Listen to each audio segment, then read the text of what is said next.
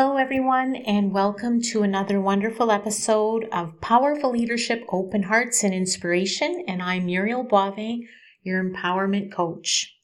And today's conversation is about leadership. What's up in our world? And we're going to be talking about how we deal and heal a world of challenges and unite to create a collective outcome of peace and harmony and a better, healthier planet. Maybe we are being shown the areas that we need to change, and this is calling us to bring in new leadership styles that embrace well-being for us all. Well, we do know it is time to change the systems that are no longer working for us. And when we ask, what does that look like? It could be donating money to help others, offering part of your home to a family who has been displaced by war. Maybe it's becoming a leader in your community, promoting roots of empathy.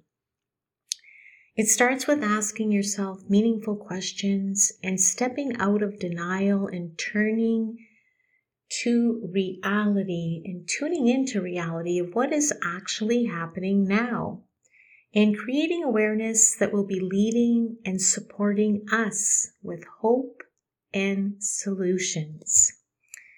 What are we no longer willing to accept? Well, we are in a time where many of us are no longer accepting abuse of power in our environments, our work, our businesses, our corporations, in our countries, and so on. Demanding authenticity from your politicians, building trust within yourself and bridges of trust with others is truly a first step and imperative to building a world of peace. And remembering it all starts with yourself. Each one of us has a part of creating peace. The world is currently changing. We've experienced pandemics, wars, climate change. We're experiencing so many things, inflation, and what we need is to unite and work together, to become aware and engaged, to choose leadership qualities that we can nurture in our youth and actions that can help preserve our environment. And by making healthy choices and reducing our frustration with others, we can begin to accept where people are at in the moment. And being closed and rigid, we can change those mindsets to being open and transparent. In the past, we've had leadership in certain environments that thrived from pitting people against one another to gain personal control.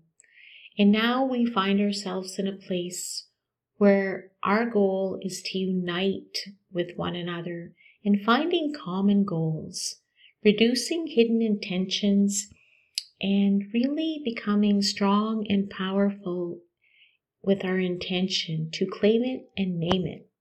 And these are the qualities and strengths of an empowered leader. Being an authentic, powerful leader today may not sound like a tall order, but it truly is. And we need to attract new young energy, young leaders, and inspire people to rise up. We need to set an example for our youth that allows them the graces to know that they too can be a powerful, authentic leader.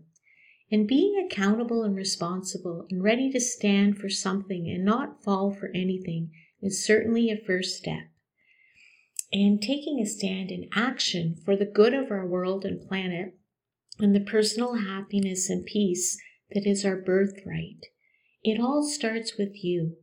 Big changes to strive for will be changing apathy to empathy, and to know that, we need to really shift from the problem mindset and self-absorbed mindset to feeling compassion for others and shifting the focus to solution-based mindsets changing me to we, because together we will always achieve more.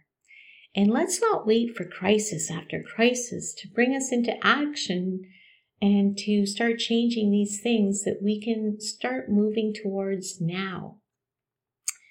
There is so much we can do to ignite and change hopelessness to hopeful by doing the inner work, changing avoidance to abundance. When we deal, we heal.